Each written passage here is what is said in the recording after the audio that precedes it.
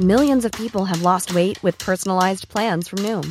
Like Evan, who can't stand salads and still lost 50 pounds. Salads generally for most people are the easy button, right? For me, that wasn't an option. I never really was a salad guy. That's just not who I am. But Noom worked for me.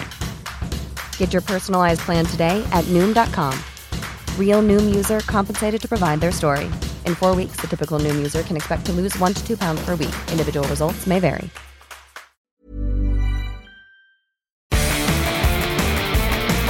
He's an author, an entrepreneur, a veteran, a co-owner of the New York Yankees, a former Iranian refugee, and one of the most influential podcasters in America. By definition, we're already at World War III. Iran needs to know right off the bat, you don't fear them. You got to protect the border, and we're not doing it today. Don't send a penny to Ukraine. But why would you be happy for Putin to win? Respectfully, you don't live here.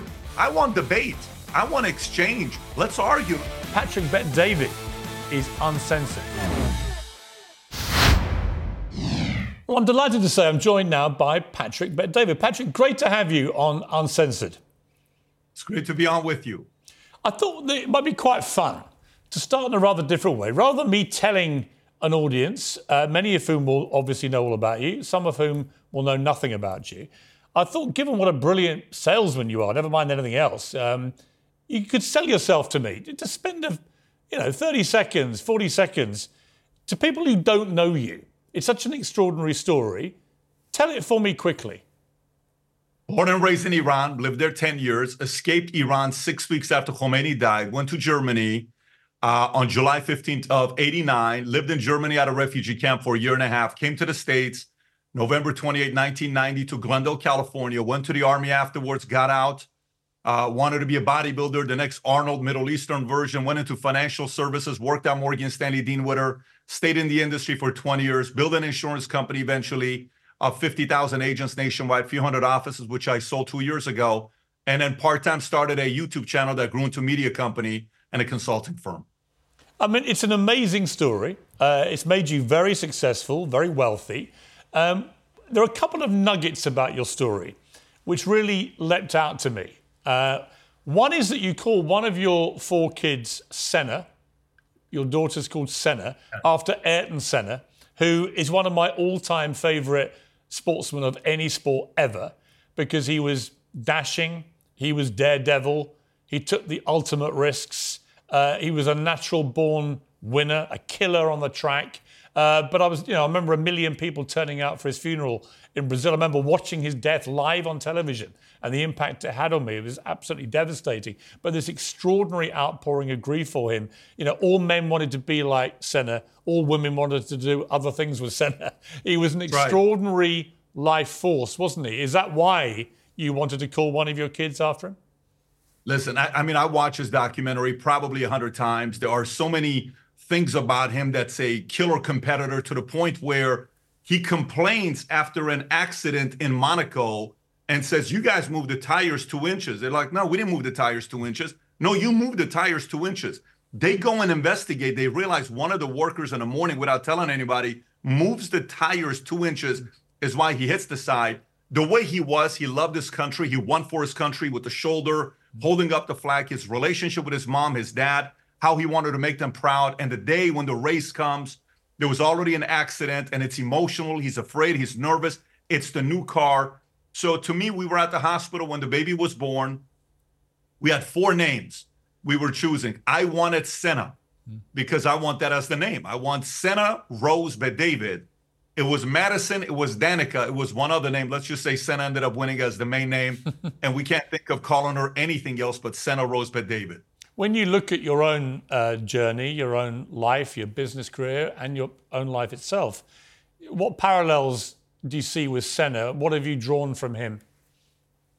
From the beginning of time when I was a kid, feeling like God put you here to do something big with your life, and you don't know why. You can't explain it to anybody. And then having a fire in your belly that you can't explain to others. You can't explain to them, listen, I don't know if this is normal or not, but there's something in my belly that I feel that's constant. I can't stop it. You can call it a spirit of competition. You can call it the spirit of pride in my background and my father and the way I was raised in the life God has given me, the strange experiences I've had, and then combine that with finding an industry where I finally realized that I can use some of my talents, whether it's the fact that I love people and I love numbers, combined with debates, proving a point, that ship, all of that combined together. I see a lot of the parallels with him. And I just listen, I connected with him so much to the point where I rented a house in Puerto Vallarta 8 years ago, and I brought all my executives, and for 3 days, all we studied was Senna. That's all we studied for 3 days. That's all it was about, studying Senna and his mindset, because I think it's a mindset that very few people have in sports today. Those who do are the type of people I relate to.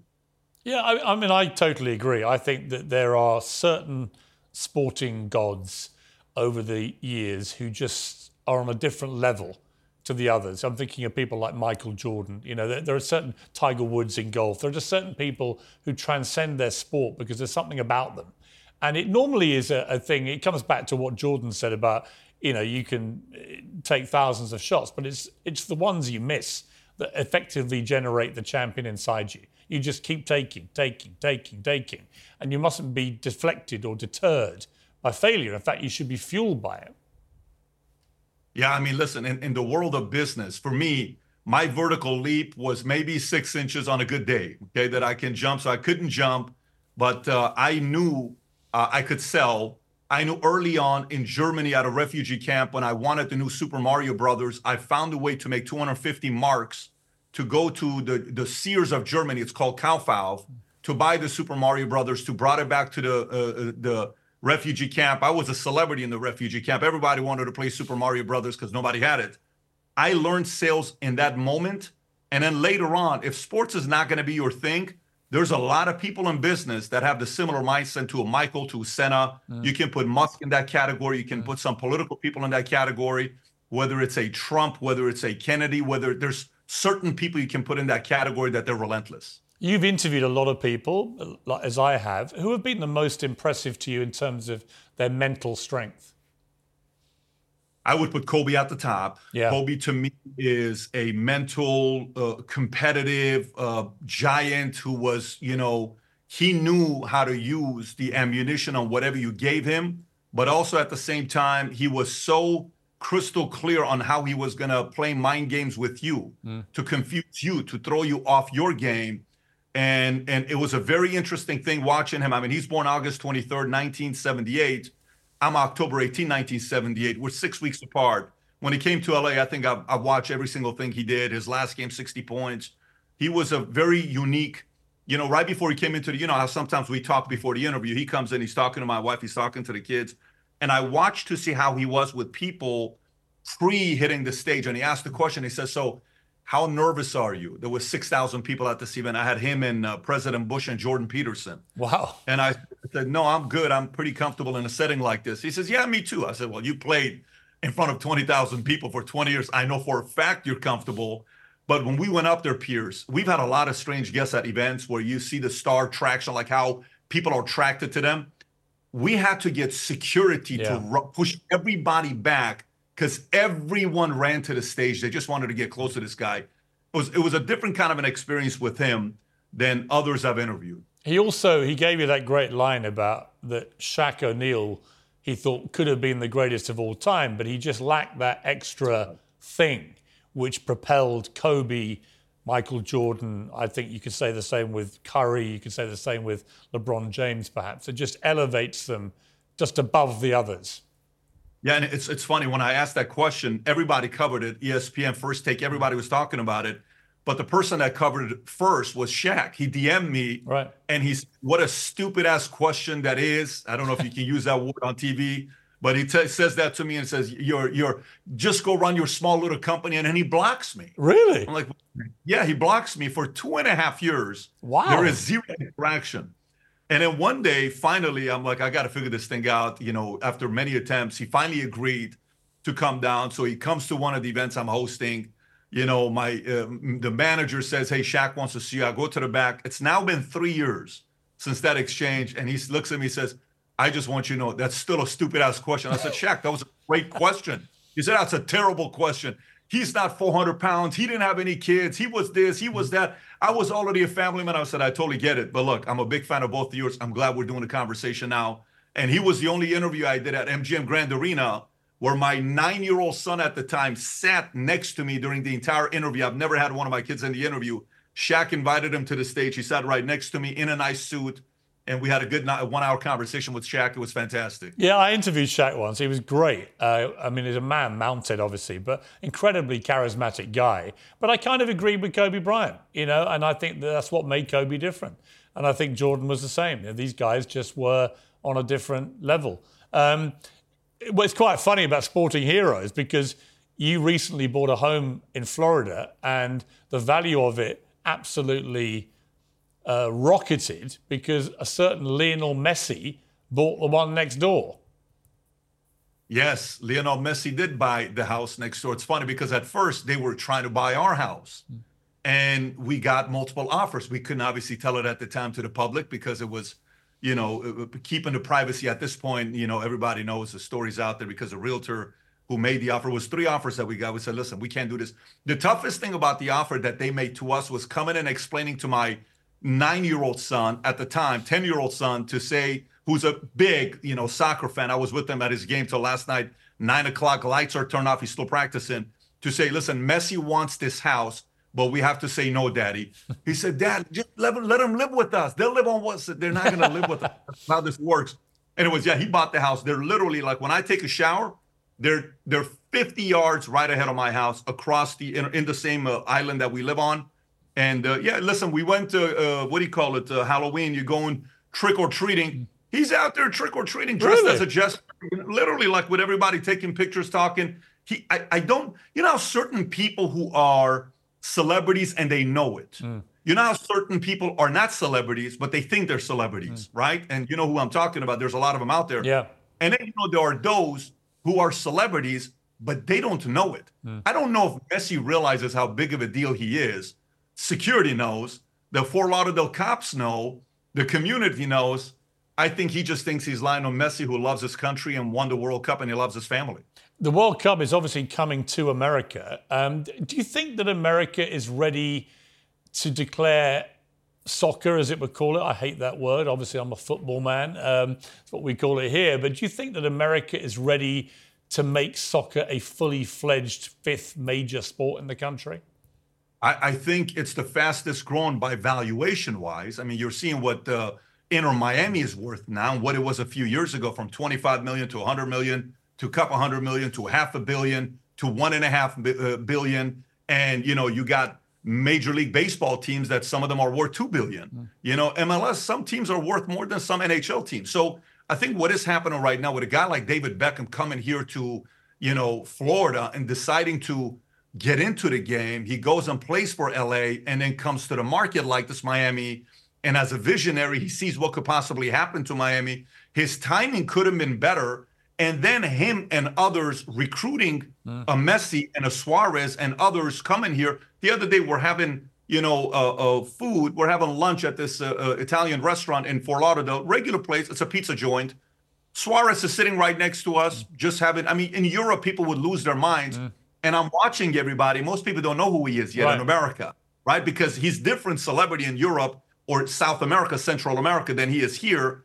But I think it's going to take a minute, but they're definitely accelerating the process. I've been to a game where you're watching Messi at the stadium. It's not the best stadium. They're building a real one in Miami. And you're just watching Messi in front of you. You're seeing the fan base, especially Miami. It's Hispanic. People understand sports here. They appreciate sports here. Dana White called Miami the LA of 10 years ago. Everyone's coming through here. UFC's biggest gate ever, the fight, out of all the UFC fights they've ever had, number 1 is officially Miami, beating out Madison Square Garden. So, Piers, you've been to Miami before many times. I'm sure you would have played. It's a very different climate, but to get it in U.S., I think it's going to take a minute. And I heard that they announced that World Cup final. I believe it's going to be at the Jet Stadium in New York. They beat out Dallas, which I think is a better decision to do it in New York than Dallas, because more celebrities are probably going to go in New York. I would have liked it to be in Miami, but I don't know if we have the location for it yet. There's going to be games here as well, Copa America. but the decision was made for that. We'll see what's going to happen. It's going to take a minute, but they're definitely accelerating the process. Did you ever imagine, Patrick, in your wildest dreams when you were growing up in Iran in those very young, early days, that one day you would end up owning a slice of the New York Yankees, one of the most iconic sports brands in the world? Probably when I was a kid in Iran, I thought it was more likely that a gremlin from New York was going to attack me than owning the New York Yankees. My worries were different worries. I was worried about dodging bombs from Saddam Hussein when we were at war with Iraq for those 8 years, and I'm living in the capital. We're escaping to all these other places. But when you come to the States, and for me, when I lived in Germany, my love for baseball cards happened in Germany. I lived in Germany, 89, 90. That's when they won the World Cup. So this is when the famous singer in Germany was Matthias Heim. Verdammt, ich lieb dich, verdammt, ich brauch dich. This whole song is like, we would always sing it. And David Hasselhoff was God in Germany with Baywatch. I worked with the Hoff on America's Got Talent for years. And he kept telling me I'm the biggest thing in Germany that they've ever had in music. And he wasn't far wrong. He's not lying, by the way. He's not lying. He was probably bigger than Michael Jackson in Germany. Like you couldn't. That guy was admired, loved, at the highest level. But when you come to the States and that love of baseball cards, and you open up the baseball Beckett, which shows all the prices for baseball cards, and you see 1952 Topps, Mickey Mantle, $25,000, I say to myself, oh my God, $25,000, so much money. I got a couple dollars to my name. And I said, what if one day I play baseball, major leagues? Didn't happen. What if one day I buy a Mickey Mantle card? I did. But what if one day you become a owner of the Yankees? I mean, that's fantasy dream level. When it happened, we were in Bermuda when we got the phone call from the lawyers. It was an incredible experience. Family was celebrating. It was a great experience. Coming from a very troubled upbringing in the way that you did, in terms of what was going on around you, in terms of the environment, both in Iran and, of course, living in a refugee camp, these are things that can make or break people. And I've interviewed many people over the years who've been made or broken by those experiences. Clearly, demonstrably, in your case, it's made you. How have you used that as fuel to make yourself so successful? Piers, I will tell you, I think the idea of making or breaking is so close on going any direction. Like if you go back in your life and you think about, what if I would have gone in that car? What if I would have befriended that guy and gone with them on that trip? And we know what happened to them on that trip. What if I go here? There are so many what ifs, right? That life kind of worked in your favor. And we like to kind of take credit for everything at the end. Well, if I really did all of it myself. This is why, for me, I think there's a, man upstairs who's also got his hands on some of this. Of course, some of it's going to be on your decision as well. One of the best things I ever heard years ago was pray like it's up to God, but work like it's all up to you. That's the part I live by. It's a discipline that, you work and drive the way it's going to be to you. But look, there was moments in my life, like I'll even tell you, my dad, we brought up David Hasselhoff. I don't think I've ever told the story. We're at Sherman Oaks Burger King. And I'm 14 years old. My parents got a divorce already, and I only see my dad every other week. So when I come and he takes me to Malibu Castle, it's like a golf place and a hitting place, miniature golf. And then we would go to this mall, and then we'd go to this Burger King. He would take me. So I'm sitting there, and all of a sudden, Piers, you will not believe who's sitting there having lunch with his wife, the one and only legendary Mr. Baywatch, David Hasselhoff. Hey, Piers, I lose my mind because I just came from Germany. I'm like, he would love hearing this, by the way. God is sitting over there. He's like, who's that? I said, Dad, look who that is. That's David Hasselhoff. That's David Hasselhoff. I'm going to go shake his hand and get an autograph. Look at my dad. My dad at the time, modest, cashier at a 99-cent store in Inglewood next to Greatwood. There is nothing we can brag about. We've never lived in a house. To the Persian people who know cars, we drove a Xi'an in Iran. That's like a Pinto on steroids. It's absolutely the worst car, you can have. We didn't have a lot of money. And my dad sits me down and he says, you're going to go ask that grown man for his autograph? He needs to come ask you for an autograph. I said, Dad, you're crazy. You're out of your mind. But again, the thing he was shaping in a mindset is act like you belong. Stop thinking these people. So these subtle little references that a mentor, a father in your life that puts, and then the insecurities of always thinking someone's on attack to hit you or take you or kill you, that's a very, very advantageous edge in the world of business. if you build your business as if someone's always trying to put you out of business, you're going to be prepared. You're not going to be arrogant, cocky, millionaire. You got money and not realizing that others want your spot. It's a very competitive climate. So some of it, yes, could have definitely taken me a different direction. But luckily, and with some good counsel and making the right decisions, life kind of ended up working out for me. Did you go over to see Hasselhoff, though, at that table? I did not. I actually never did. Have you ever met him? I've never met him. No, I never did. I've got to introduce you guys because he's a good friend of mine. And we got to know each other very well. He also gave me the best advice I think I've ever had, which was we were judging America's Got Talent somewhere, I can't remember, Dallas or somewhere. And he said to me, it's just like 2007, 8, and he said, have you had an invite to the Playboy Mansion Midsummer Night's Dream Party? I said, actually, I have. Yes, I have. Yeah, he said, it's going to be wild, man. We're number one in the ratings. It's going to be crazy. He said, the chicks are going to be all over us. I went, well, hang on. I said, I'm taking my fiance. He went, you're doing what? Anyway, another act came out, and we were judging this act, and I could see him simmering away with incredulity at my decision-making process. And when it came back to another little break, he turned to me and said, you forgot the golden rule of the Playboy Mansion. You never take sand to the beach. And I saw him at the Playboy Mansion, and trust me, he hadn't taken sand to the beach, but it was an insight into the whole. He's an extraordinary character. I mean, he's been in 2 of the biggest TV shows of all time. And then he kind of lost it a bit. Then he bounced back with America's Got Talent. And then there was a moment for him, actually, it's interesting, given how much you clearly revere him, but he said to me that he was really struggling with that new stage of his career. And what advice would I give him? I said, you know what? I would embrace 100% being the Hoff. Be that guy that people want you to be. Stop worrying about whether you're still the number one TV star. It doesn't matter. Be the Hoff. Be this larger-than-life character. And he did. He kind of morphed into the Hoff. He did the T-shirts. He did the tours. He did the... and he began to really enjoy life again. And it was fascinating to watch him come to terms with the fact that actually that's all people wanted from him. They didn't need anything else. Just be that guy.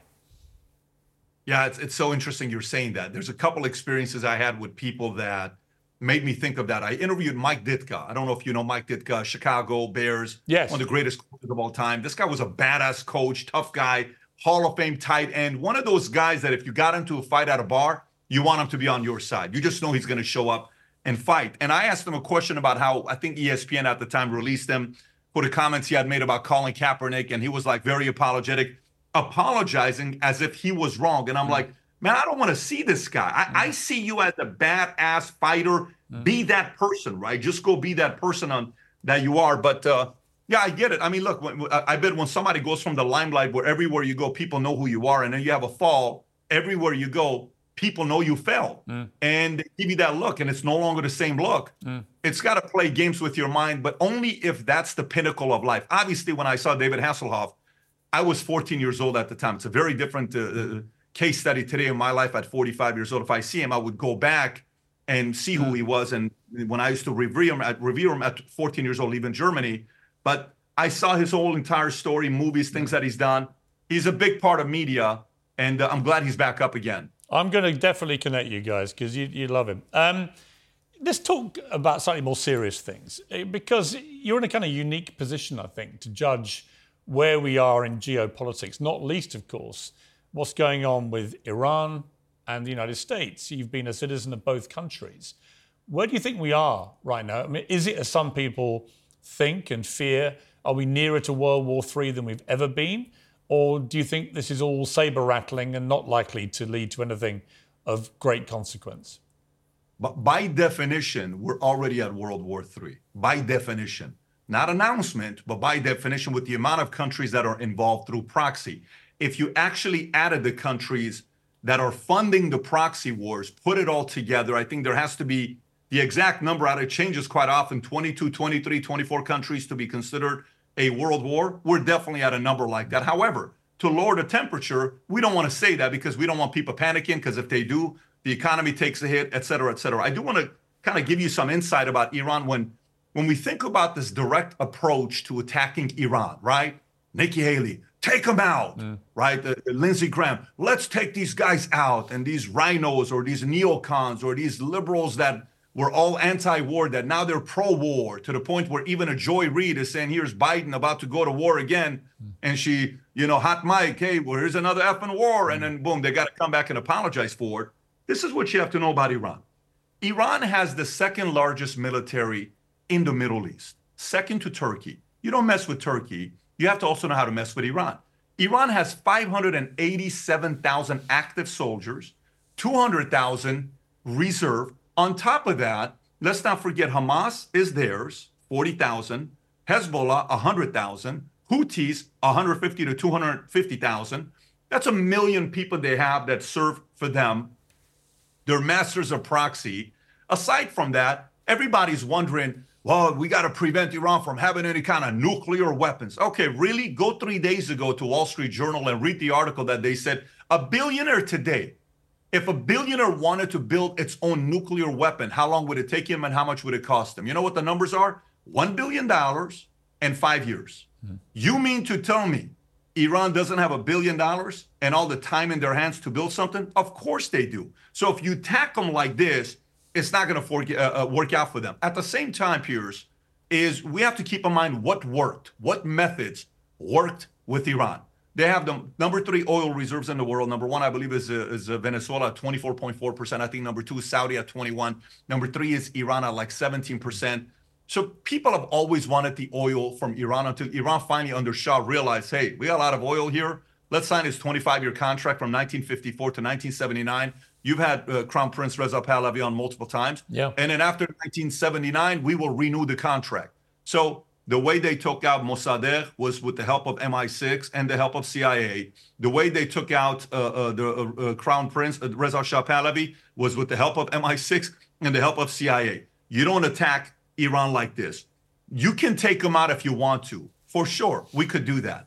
But if you do that, you're better off using intelligence to go on the inside, because what Iran fears the most is women. They fear their women. Believe it or not, the leaders of Iran at the top, they are so scared of women, it's not even funny. They are so scared of the youth, it's not even funny. They're so afraid of, additional sanctions that we could put on them. It's not even funny. They fear sanctions, they fear women, they fear kids, they fear another revolution taking place. So if something happens with the sanctions, I think Trump was this close. He was this close of disrupting the economy there to be able to make some changes. But unfortunately, things changed the moment administration changed. But Iran's a different kind of a country to go to war again, not the way we're doing it right now. Excuse me. Does part of you, Patrick, yearn for what Iran used to be? When you look at Iran's reputation now around the world, it sort of brings with it immediate fear to people, distrust. They're all negative feelings that many people have towards Iran. And yet people I know who've been there say it's the most stunningly beautiful country, that the people are amazing. When you go back to those very early days when you were there, and obviously talking to your family as well, does your heart break a bit that it's no longer that country? There's no question about it, of course. I mean, I was born, I could tell you where I lived, what hospital I was born at, and what school I went to, and what we did when we would go to Park Shahanshah, and they changed the name, where we used to go to Bandar Pahlavi, Port Pahlavi, they changed the name. When we used to go to Karaj, where my dad worked, that's like the Palm Springs to LA, there's no question about it. When they had Cabaret Tehran, which is like the club Frank Sinatra and all those guys used to go to. Elizabeth Taylor used to date the ambassador of Iran, Zahedi, who just passed away a couple of years ago. Iran used to be the rich people used to go to Europe, but the wealthiest amongst wealthiest used to go to Iran. That's what Iran was in the 70s. And I'd love to see another opportunity for that to be taking place so I can take my kids back there. I haven't been there since July 15 of 89, but the way they're going about doing it, in order to do that, it's going to take a good 4 years of disciplined action, not in the direct way. Iran needs to know right off the bat, you don't fear them. Like, let me just kind of give some history. Carter is the best case study for Biden, by far. Carter is the best case study for Biden, and Reagan is the best case study for Trump. Okay, those are the two best case studies of matching up against each other. Forget personality, just purely think policies and results, right? So Iran ends up getting 50 U.S. hostages, students, And they hold him for how many years? For 444 days, a little over a year and a half, 444 days. But minutes after Reagan is being elected, inauguration, they released him. Why? Because Iran respects somebody that tells them, I swear to God, if you do X, Y, Z, we will make your life a living hell. And I'm telling you up front, but I would much rather just have a relationship with you. They like that. But they used Carter till the last second to squeeze everything they could out of Carter. Just the same way Iran is using every single ounce they can squeeze out of Biden till the last second. They're not going to let up until they see somebody coming in that they fear. And if they don't, they'll keep going for another 4 years. The US presidential election is, 9 months away now. And I look at it from across the pond, and I go to America a lot. But when I'm sitting here, I sort of have a better sort of outside view of it all. It does seem quite extraordinary that America, this extraordinary powerhouse of 340 million people, with the biggest economy in the world, the biggest military, a lot of the best brains, and such a dynamic heartbeat to the place, can only come up with Biden Trump again. Biden, who looks like he can barely string a sentence together or stay on his 2 feet. Trump is facing 91 criminal charges and is also heading into his 80s. How is it that a country like America can get itself into this kind of position again? You know, how is it? It's the Constitution and the structure that we currently have. And these are the two people that America wants more than anybody else at a time like this. It's capitalism. Anybody else can get in there and compete. If you're born in America, you're above 35 years old, you can go and show the world that I'm the next guy and I think I can be the president. Guess what? DeSantis went in with $160 million. You know what America said? We like you for Florida, but we don't like you for America. Right. Nikki Haley went in and said, hey, I got Ken Griffin's money. I got LinkedIn money. I got money from everywhere. Look at the type of smart people that support me. You know, I even got military people that support me. I got Boeing. I got this. Nope, we're not interested. Vivek comes in. Oh, wow, who is this guy? Very interesting. I like the way this guy talks. Maybe I just don't recognize him enough for 2024. Maybe I'll entertain him for 2028. Can we do a be back with him? Can we put him on a follow-up list in about 4 years and see what he's going to be doing? Because he's really interesting. Tim Scott, maybe you're an operations person, maybe a VP. You're not a number one. Asa Hutchinson, not interested. Marianne Williams, not interested. RFK, wow, very interesting. Let me get this straight. You're a Democrat who don't like the way vaccines were used, and you write a book about Fauci that sells 1 million copies plus, and you're supposed to defend what Fauci did, but you don't, and then you leave the Democratic Party to go become an independent. Your family is upset at you, and you have a rich history of people targeting your family, your uncle being assassinated, your father being assassinated, you know, all these rich history, and then they're not giving you Secret Service, and you're getting 21, 22, 23%. Yeah. This is a very interesting candidate. You have the worst medical voice. Some people would have said, this guy's not going to make it. America didn't care if you don't have the best voice. They cared that you have substance. Look where America was at, that they simply wanted a different argument. He's also 69, 70 years old, right? So we don't have a lot of options. Of course, Piers, there's a section from Republicans and the Dems that wanted a Newsom-DeSantis matchup. Okay, they wanted DeSantis to climb California against Florida. They wanted that to take place. A lot of people wanted that pay-per-view fight, but Americans on the right simply said, we don't want DeSantis. But here's the thing, Patrick. I get the Trump phenomenon. I absolutely get it. I spoke to him the other day. We have a love-hate thing. You know, we sort of fall out and get back together, and he's like that with almost everyone around him. I see a lot of qualities in Trump, I see a lot of negatives. It's pretty obvious what those are now. People know what they're voting for, and he's surging away in the GOP nomination polls, and I'm not surprised. I get his appeal because people think he's a kind of wrecker of the status quo. He's someone who could just barrel through normal Washington nonsense and get stuff done. And they think he's got unfinished business. And they think, you know what, before the pandemic, he did a pretty good job with immigration and with the economy in particular. And the kind of on the foreign stage, no one quite knew where they were with him, and that kept the peace. So that's kind of where he is, despite all the negatives. I don't get the Biden phenomenon, because I don't think there is one.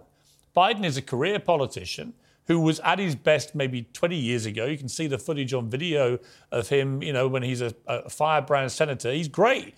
He's not that guy anymore. He's clearly suffering from either senility or dementia, and it's getting worse. And the idea he can do 4 more years, I think, is ridiculous. It's for the birds. But for some reason, the Democrats seem trapped, almost paralyzed into this idea that it can only be him. And I don't get that. I get the Trump thing on the right. I just don't get the Biden thing on the left. Let me ask you, Piers, you've been around for a while, longer than I have in this world, media, politics.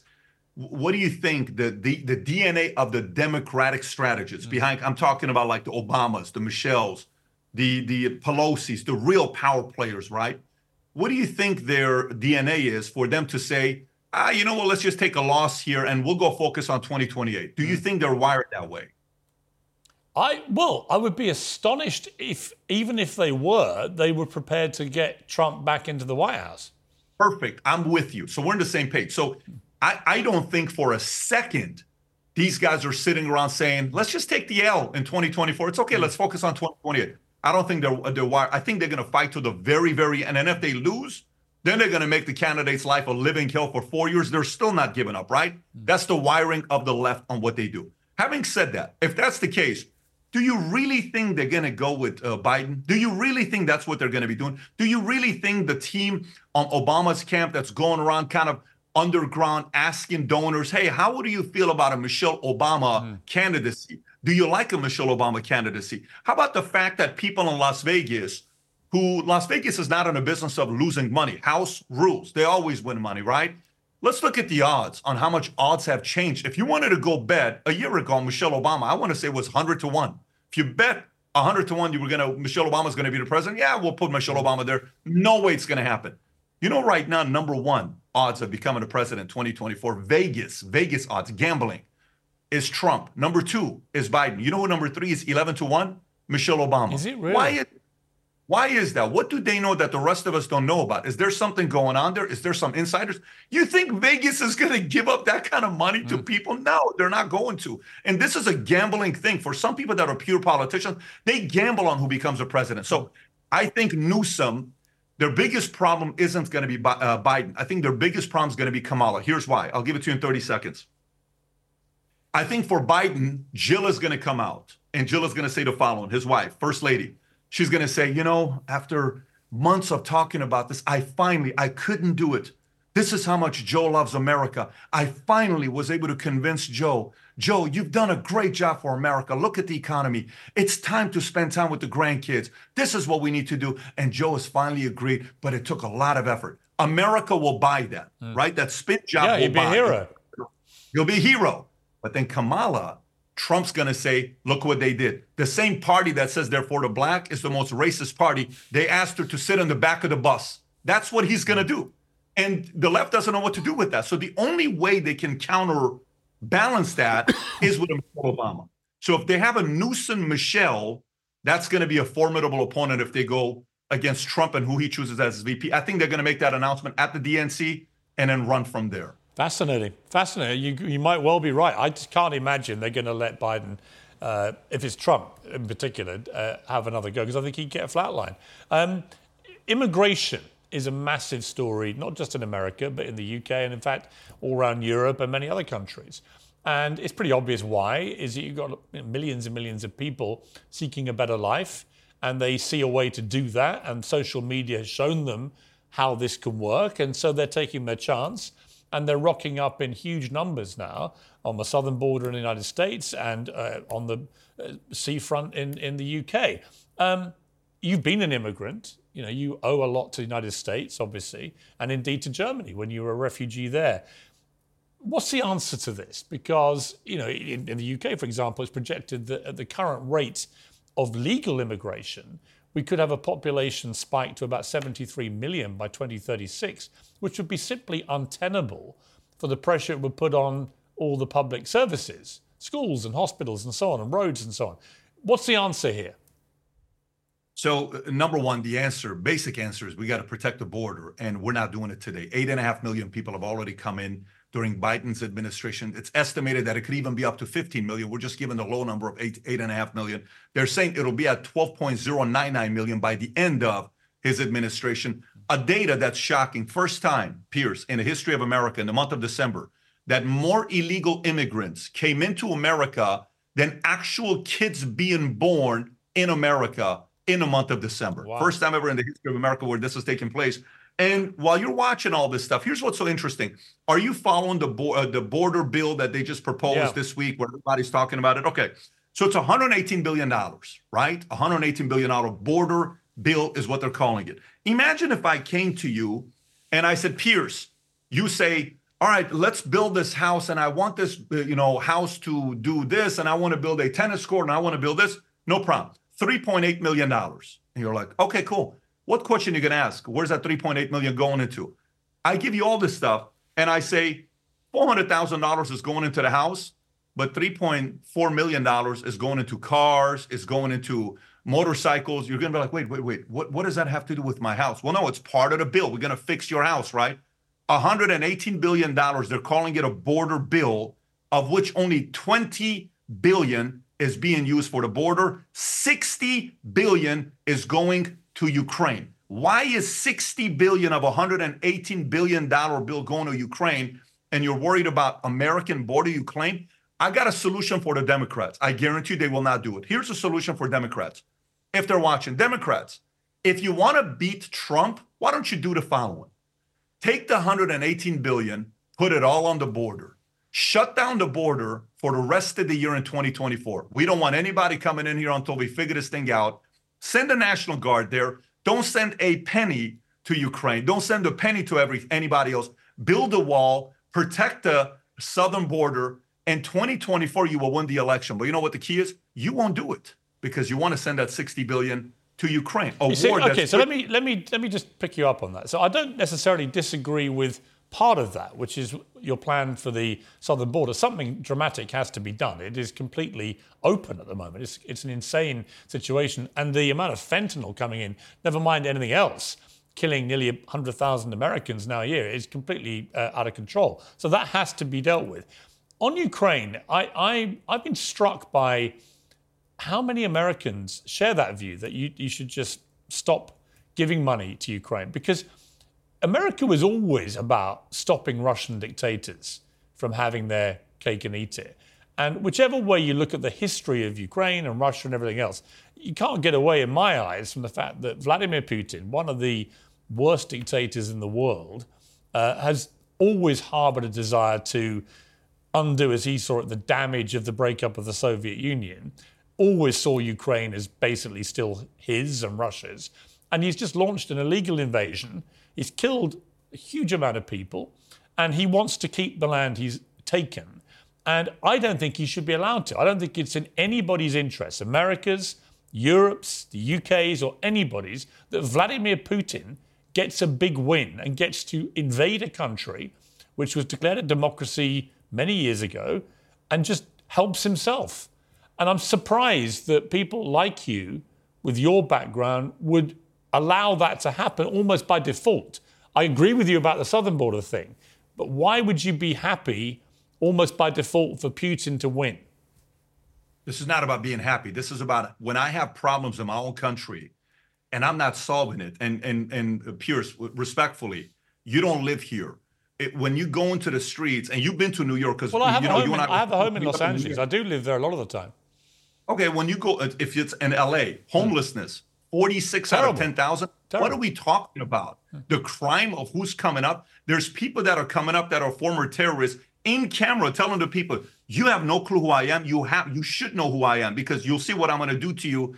And then you got Chinese people, 28,000, 60 Minutes. I don't know if you saw it or not, showing how they're coming through the border. We got a lot of problems in America right now. If we want to help Zelensky out a little bit at the beginning to see what's going to happen there, I get it. 6 months, maybe. 12 months, maybe. He's going to come every year asking money. How long are we going to go with this? How much longer? It took 6 years to defeat Adolf Hitler and the Nazis in World War II. After he invaded Poland and then carried on invading countries until he was stopped. I mean, I just don't think Putin's going to stop at Ukraine. I think if he smells weakness, he'll just carry on. I don't think there's any doubt about that. And I'm just surprised why you would feel happy is not the right phrase, but you would accept that as a consequence of taking all the money that America, because without American money, Ukraine loses, that if you take that money and just give it all to the southern border issue in the United States, then Putin wins. And I think that causes a bigger problem going forward for the West than anything going on the border. And I don't understand also why you can't do both. You know, it's a bit like the argument in the pandemic. Well, why did we shut down all the other health issues, heart disease, cancer, and so on? Why were they shoved to one side to deal with COVID? I agree. Why couldn't you have done both? I mean, that's the whole point of defending your country, defending your people, is that you don't let everyone just die of heart disease and other things because you're concentrating on a novel coronavirus. So I don't understand why you can't sort the southern border, but also help Ukraine to prevail against a murderous invading Russian dictator, because the consequences, I think, for the world if Putin wins could be catastrophic. Why doesn't NATO do it? Why don't more European countries pay more money into it? Because it's not a NATO country. I mean, I think Trump was absolutely right that NATO countries have to pay their way. They've all got to pay their percentage, which they weren't doing until Trump rattled their cage. It's not a NATO country. But whose border do they affect more, ours or Europeans? Well, and are we going to be in the business? I agree. But you could take the same argument about World War II when America finally got attacked at Pearl Harbor. That was the trigger to get involved and effectively defeat the Nazis. But at some stage, that was going to have to happen, right? I mean, at some stage, you couldn't let Adolf Hitler take over the whole of Europe. America couldn't allow that to happen, could it? I don't think anybody disagrees with that. But then look at the the contradiction there with how they're, treating the different war in U.S. when it comes down to Israel, and then the way they're treating Ukraine against Russia. By the way, of all this money that we're given to them, did you see the story the other day that 5 of the military leaders in Ukraine, of the money that were given to them, $50 million went to their pockets? Where's this money going to anyways? No, I'm sure I'm sure, I don't doubt for a moment that it's been riddled with corruption, as many countries are. I just think the principle of allowing Putin to win is something I find unconscionable. I just think we would regret that enormously. Going to that, I don't think that's what it is, though. I don't want to. I'm speaking on my behalf, not everybody else. I'm giving you my position. There's some are going to agree, some are going to disagree. That's going to be their position. But I will tell you this: when you go to a country like Ukraine, who's got a lot of great natural resources, I've been there. I went to Kyiv and interviewed Zelensky. Totally get it. And we give all this money to them. And then all of a sudden on the back end, BlackRock, I believe Vanguard, State Street, they got a $400 billion project to rebuild Ukraine. You've read that story before. What is that all about? That's a pretty nice project to get to build Ukraine back up. And I'm sure you remember a man named who wrote the book, what is his name? The guy who goes out there negotiating on behalf of the country, and economic hitman, Perkins. Economic hitman, he wrote this book. That was his job. He would simply go to world leaders and he would sit there and say, hey, you're going to take this money from us. We're going to come build it here. If you don't, we're going to take you out, but we're going to destroy your economy. We got a lot of stuff on you. This certainly feels like an economic hitman type of an opportunity where one of these big companies like State Street, Vanguard, BlackRock, you get a $400 billion contract. That's a beautiful opportunity. So one has to be skeptical to say, I don't really know what's going on. I don't know why we're sending our money over there. I'm just not comfortable with it at this point. Let's pivot to something a little less contentious, and that is you've got this fantastic room at your home, a thinking room, you've called it. It was a massive painting of you surrounded by great figures from history. Abraham Lincoln, Albert Einstein, Ayrton Senna, of course, Tupac Shakur, and others. And I presume you go in there and you think and you're inspired by these people. That's the point of it, is it? Yes, I call it the dead mentors. And, it's in a vault, where they're debating 2 books. This painting is about 2 books they're debating. If you see on the desk, there is a Communist Manifesto, and you'll see Atlas Shrugged by Ayn Rand. And, you got MLK, you got Tupac, you got, Ayrton Senna. You also have Milton Friedman, economist there. And, I like debate. I like discussion. I actually love what we just did the last 7 minutes. Right. I enjoyed it. I think that's how we get to the bottom of it. I think we need more of it. So for me, anytime I want to kind of go and see what feedback and counsel they would give me, especially areas that I have blind spots, I go sit in that room, do some thinking, do some reading. It definitely helps me out. I mean, the reading part is very interesting to me because with your kids, you have this strict rule. If they want to get a Lego set, they have to read 40 books, and you keep account of that. I mean, I love that because I think that reading, particularly for young people with very short attention spans now because of smartphones and so on, they've lost that ability to just sit and read and consume books. And my wife's a massive consumer of books. She loves literary stuff. And as a result, our daughter does the same. She just reads books all the time. And I love seeing her do that because I think the best way to avoid mistakes actually is to read. Just read, and learn about life and history and the way things have been done right and wrong, and you evolve your brain. But if you don't read as a cornerstone of a democratic society, I think you're in real trouble. And by the way, I think it's also the great equalizer, meaning you don't have to be a millionaire to read books. You don't have to be a billionaire to read books. You don't have to have a special last name to read books. You don't have to be a Vanderbilt, not a Kennedy, not a Clinton, not a Trump, not a Jordan to read books. Books are not that expensive to go nowadays. They're easy to find. You can pick them up, at least most places in the world. They're easy to find. And the more you read them, then all of a sudden your eyes open up. I remember one time my dad, we had this uncle, his name is Albert, and he would come to our house and he always liked to watch Kings of Comedy. And he loved Bernie Mac. Albert's Assyrian. He's in his mid to late 60s at the time, and he doesn't speak a word of English. But he would sit there, watch Bernie Mac with Kings of Comedy, and he would laugh. You would not believe how loud he would laugh. And I would say, Uncle Albert, did you understand what he just said? Nothing, but he's so funny to me. And my dad, it's this special moment in my dad and I's relationship. He says, look at Albert. He says, you will never meet a happier man than Albert. Never reads a book, never follows the story, never knows what's going on with the news, but he's the happiest person I know. He says, be very careful reading these books, because once you know and get closer to the truth, you will never have that kind of happy simpleton happiness ever again. And there's a lot of truth behind it, because reading kind of also messes with your head. It gives you a lot of freedom. You can't be controlled, but at the same time, you also think in a different way than the average person does, depending on what you read at least. What do you do about smartphones with your kids? Do you let them have phones? No, none of my kids have a smartphone at all. They can only play iPads on the weekends, Saturday and Sundays, and they get 2 hours after they finish reading their books is when they can play. And then everything else is with us. Everything is controlled at this age. My oldest just turned 12 this last weekend. I have a 12, 10, 7, and a 2-year-old. Obviously is too young, but no, we don't give them iPhones. None of my kids have a phone. The only thing my oldest has is a phone, watch phone that is only calling us and text. That's it. So it's protected. I think that is really important. And I think it's the exposure, the open exposure to social media in particular, whether it's Instagram with all the issues around that, whether it's X with all the contentiousness that lurks on there. I think it's allowing kids to have their brains just bombarded with negative dopamine 24/7. Never used to happen when we were young, right? I mean, you weren't able to have that experience.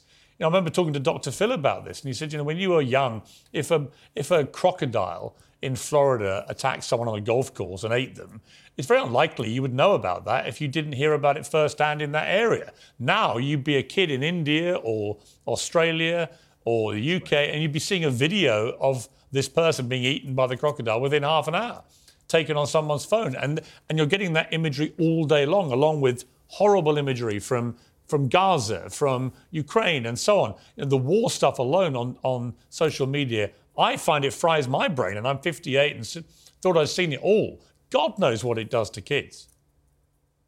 No, I totally agree. And by the way, the tough part is with us having the discipline is when they go to school, sometimes other people and their friends have a lower standard than you do. So not only do you have to be careful with the standards you follow, but you also have to be asking the parents who maybe are taking your kids to their place, maybe they're hanging out together, hey, what are your standards when it comes onto iPad and video games? And ask them, because look, I was a kid, you were a kid, we're eventually going to do some dumb stuff, and we're going to get access to whatever we want to get access to. The only difference is we didn't have access to the stuff these guys got access to today, okay? Porn is way too available for kids, and they're seeing it at a much younger age. I saw a stat the other day that an average 23-year-old woman in America has been with more men than the average 53-year-old woman in America. Wow. What a weird stat right there. The average 23 to 53. What? How is that even possible? Because of what they have access to with the different apps and internet. It's a different game. We have to be more protective than ever before with our kids. The other big issue is this whole issue, the culture war issue, the woke phenomenon, which I think has been an appalling one in many ways and completely alien and antithetical to what it was supposed to be originally in the 60s, when woke meant being aware of social and racial injustice. It's now become a new form of fascism. And you're seeing that manifest itself now in our universities, both here and we've seen it in the United States. I mean, it's been absolutely appalling to witness that kids are entering academic centers which are basically now run by left-wing fascists who are behaving in exactly the same way that they always profess to hate most. Yeah, the left has a monopoly on kids' mind today, 13-1. In colleges, there are 13 Democrat left professors to 1 conservative right. That's a monopoly at the highest level. If you have monopoly, it's madness. It's absolute madness, because that's not debate. Piers, when the Hillary Clinton-Trump debate, the big one, took place, the one that you'd be in jail, you know which one I'm talking about. I'm at Harvard campus in the chow hall where you have dinner. This is when I was taking an executive education course for 3 weeks there. And I'm there with professors and some of the folks, students that are in there. There's 300 students and professors in this room watching the debate. I sat on the sideline, didn't celebrate or say anything, because I just wanted to know what the hell is going on to Harvard. You know, when you're in Iran, you think Harvard like Oxford. You think like the greatest university. Absolute pillar of academic excellence. Absolute. There's nothing about those. And you would imagine the home of free speech, right? Somewhere where 100%. They would hear all voices, they would all be heard, all given a fair hearing, and students would be trusted with their big brains, because you've got to be smart to be there, to make up their own minds after hearing everything. And it's so furthest thing from what you just said right there, because 300 people, I didn't say a word. Every one of them, not 299, not 298, 300 out of 300 celebrated everything Hillary Clinton said and booed everything Trump said. Completely ridiculous. The next day I went to the professor. I said, this is what you guys call this? And I'm a pretty vocal guy. It's brainwashing, isn't it? Yeah, it's total brainwashing. I want debate. I want discourse. I want exchange. Let's argue. Let's sit down. Let's be respectful. Look what you did during Israel and October 7th attack. What did you do? Bassem Youssef. You brought everybody on. Hey, go. Go at it. Go talk. What's your view? What's this? What's that? And yes, we were drawn. I would say the number one. I don't think anyone contributed to this discussion worldwide more than you did. Positively, I think you were number one. More than anybody else you can go watch. You were number one, because we would sit there and we're like, who's Piers going to have today? Oh, shoot, this is good. Oh, wow, that's a good point. Man, I never thought he's got a good point. Dude, let me go research it. Is that really this is more Harvard than Harvard once used to be. Yes, this is what Harvard should be. It should be the fulcrum for that kind of passionate debate on all sides, and then allow them the freedom and the time to make their own minds up. I see, I think that I talk a lot on this show also about things like the gender wars, and in particular, the kind of invasion of women's sport by the trans lobby. And when you see a 6'4" biological male destroying biological females, women, in a swimming pool or on an athletics track or whatever it may be, you just think, how on earth have we got to this place? And how, I just think in 20 years' time, we'll look back on this time in history and think, what the hell were you all thinking? And why were you allowing this to happen?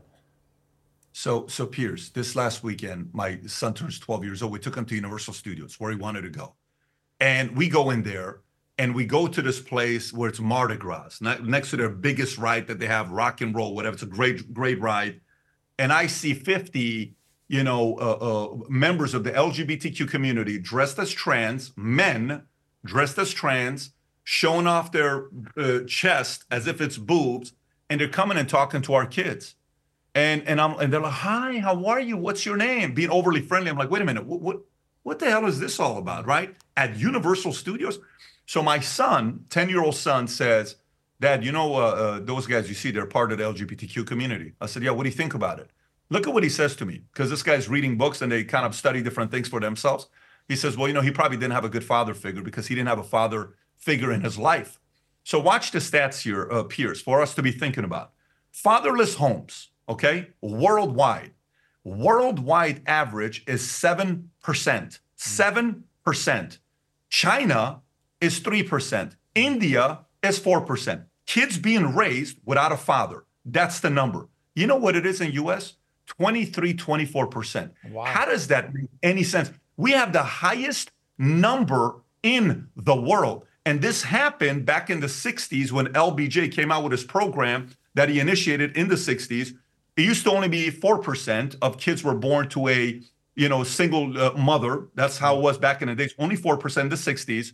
Now today's 40%. The statistic, you need a father in your house to discipline the boys, discipline the kids, and a father with backbone. I see videos nowadays for the father to say, my son was 2 years old, 3 years old, told me he's a girl. And as a father, I felt it was the responsible thing to do. And I'm going to, what are we talking? You belong in jail for doing something like that, to take that away, that innocence away from the kids. So the same people that think, we should be 21 years old to drink, we should be 18 years old to smoke, we should be 18 years old to vote, we should be 18 years old to join the military, believe an 11-year-old can go through a transition sexually? Where's the logic behind it? There isn't. I think it's actually a form of child abuse. I've said this. I think it's outrageous to even think about this before they're at an age where they can make a more mature decision about what is going to be an extraordinary thing in their lives and often unchangeable. It's like, why would we, like you say, you can't let them have a drink, but they're going to change, effectively try and mutilate themselves at the age of 10, 11? I mean, it's absolutely insane to me. I want to talk about you. You had a very, I thought, very watchable, quite contentious time with Bill Maher, who I love, on his podcast. I've done that podcast in his little club, which is a little den, where I got pretty drunk on tequila, I must be said, and couldn't remember half of what I'd said. I liked your combat with it because it was very watchable. I know you felt a little bit less comfortable with it afterwards, but there was a big flashpoint where you were talking about the fact that Bill doesn't really like kids, doesn't want kids, and you're completely the opposite. You would have, as you say, you'd have 20 if you could. What did you, on reflection, when you look back at that debate, what do you feel about it? For me, it's my first time, so I didn't know he was going to smoke, 2 joints and have the tequila and all this stuff. But, it's more entertainment. And I actually think it's more about him talking like, in a weird, strange way. One of the guys commented, says, this is how Bill does his therapy session, but the guest doesn't know it. And I think it's an element there might to be it truth in that. Yeah, I felt the similar when I did it with him, yeah. I think it's therapeutic because I felt like I was, within 10 minutes, I'm like, he's not interviewing me. I'm interviewing him. And if you watch the podcast, he spoke for 90% of the time. I spoke for 10% of the time. I'd be curious to know how different it would be if there's no alcohol and weed involved, on where that conversation would go. But definitely, I mean, he's well, not you'd have a a conversation a bit like he does on Real Time, his show, which I do a lot, and I love that show. It's nothing like his podcast, but his podcast has a unique feel to it, and I enjoyed the experience. Totally. Listen, first of all, you saw the house is a beautiful house. That property, 5 acres, it's a sick property that he's got. No, I mean, look, Bill is, like I said to him, and I'll still say it right now, he's one of the most necessary voices we had during COVID, because he called out his side a lot on a lot of different issues. And he does a lot on the woke stuff too. He thinks the woke left's completely ridiculous. Constantly in the state he lives in. But obviously we're on complete different stages on kids, on God, on family, on Newsom, on Biden, on a lot of different issues. We're not on the same side. Let me ask you, Patrick. I mean, you've made a huge amount of money. You've had no money at other stages in your life. Does money, it's the old question, isn't it? But does money buy you happiness, or does it buy you security? And does that in itself bring a degree of happiness? Money buys you freedom, bigger megaphone. Money buys you and makes the pillow softer. Money buys you boldness. Money buys you the ability to not give a flying you-know-what when people want to bully you. Money buys you a lot of different things. And to me, those things are very, very important. I want to make a better argument later on with my family once we have kids, for them to want to come spend Christmas with us. And to do that, there's certain things. Since I was 23, 24 years old, I wrote out what I want my life to look like when I'm a grandfather. I want those guys to want to come and see daddy and their grandpa.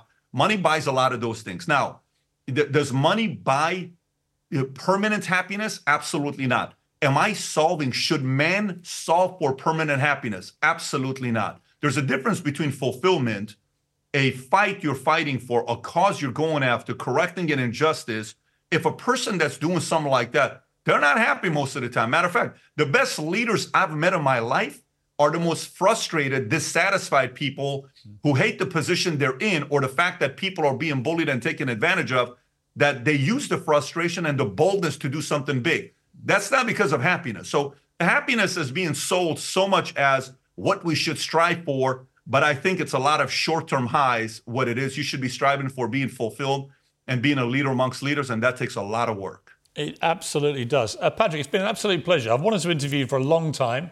We haven't been able to get together before, either in LA or here. Finally done it. I hope to see you next time I'm in LA and continue. Well, it's an important discussion. I loved having a debate with you about Ukraine where we don't scream at each other and we can agree to disagree. That is actually the bedrock of a democracy. It's what a society, a good, strong society should be able to do. It's what we've lost so much of, I think, in the modern world. We've got to get back to it. So Patrick, David, thank you. I appreciate it. Anytime, thank you. And thank you for the work you've been doing because your voice is also very necessary. I appreciate that very much. Thank you.